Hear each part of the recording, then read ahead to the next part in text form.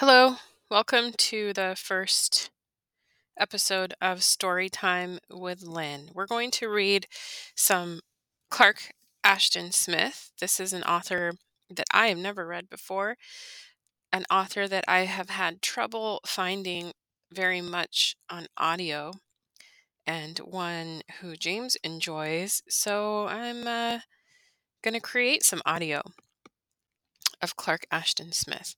And I am reading from the book called The Collected Fantasies of Clark Ashton Smith, Volume 1.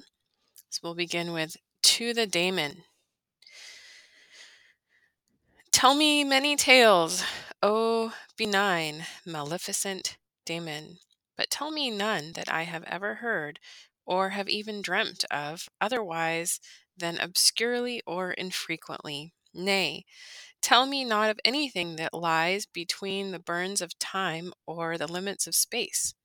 For I am a little weary of all recorded years and charted lands, and the isles that are westward of Cathay and the sunset realms of Ind are not remote enough to be made the abiding place of my conceptions, and Atlantis is over new for my thoughts to sojourn there, and Mu itself has gazed upon the sun in aeons that are too recent.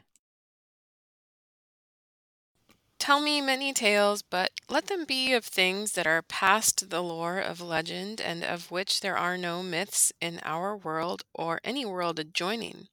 Tell me, if you will, of the years when the moon was young, with siren rippled seas and mountains that were zoned with flowers from base to summit. Tell me of the planets gray with eld, of the worlds whereon no mortal astronomer has ever looked, and whose mystic heavens and horizons have given pause to visionaries. Tell me of the vaster blossoms within whose cradling chalices a woman could sleep, of the seas of fire that beat on strands of ever-during ice, of perfumes that can give eternal slumber in a breath, of eyeless titans that dwell in Uranus, and beings that wander in the green light of the twin suns of azure and orange. Tell me tales of inconceivable fear and unimaginable love, in orbs whereto our sun is a nameless star, or unto which its rays have never reached.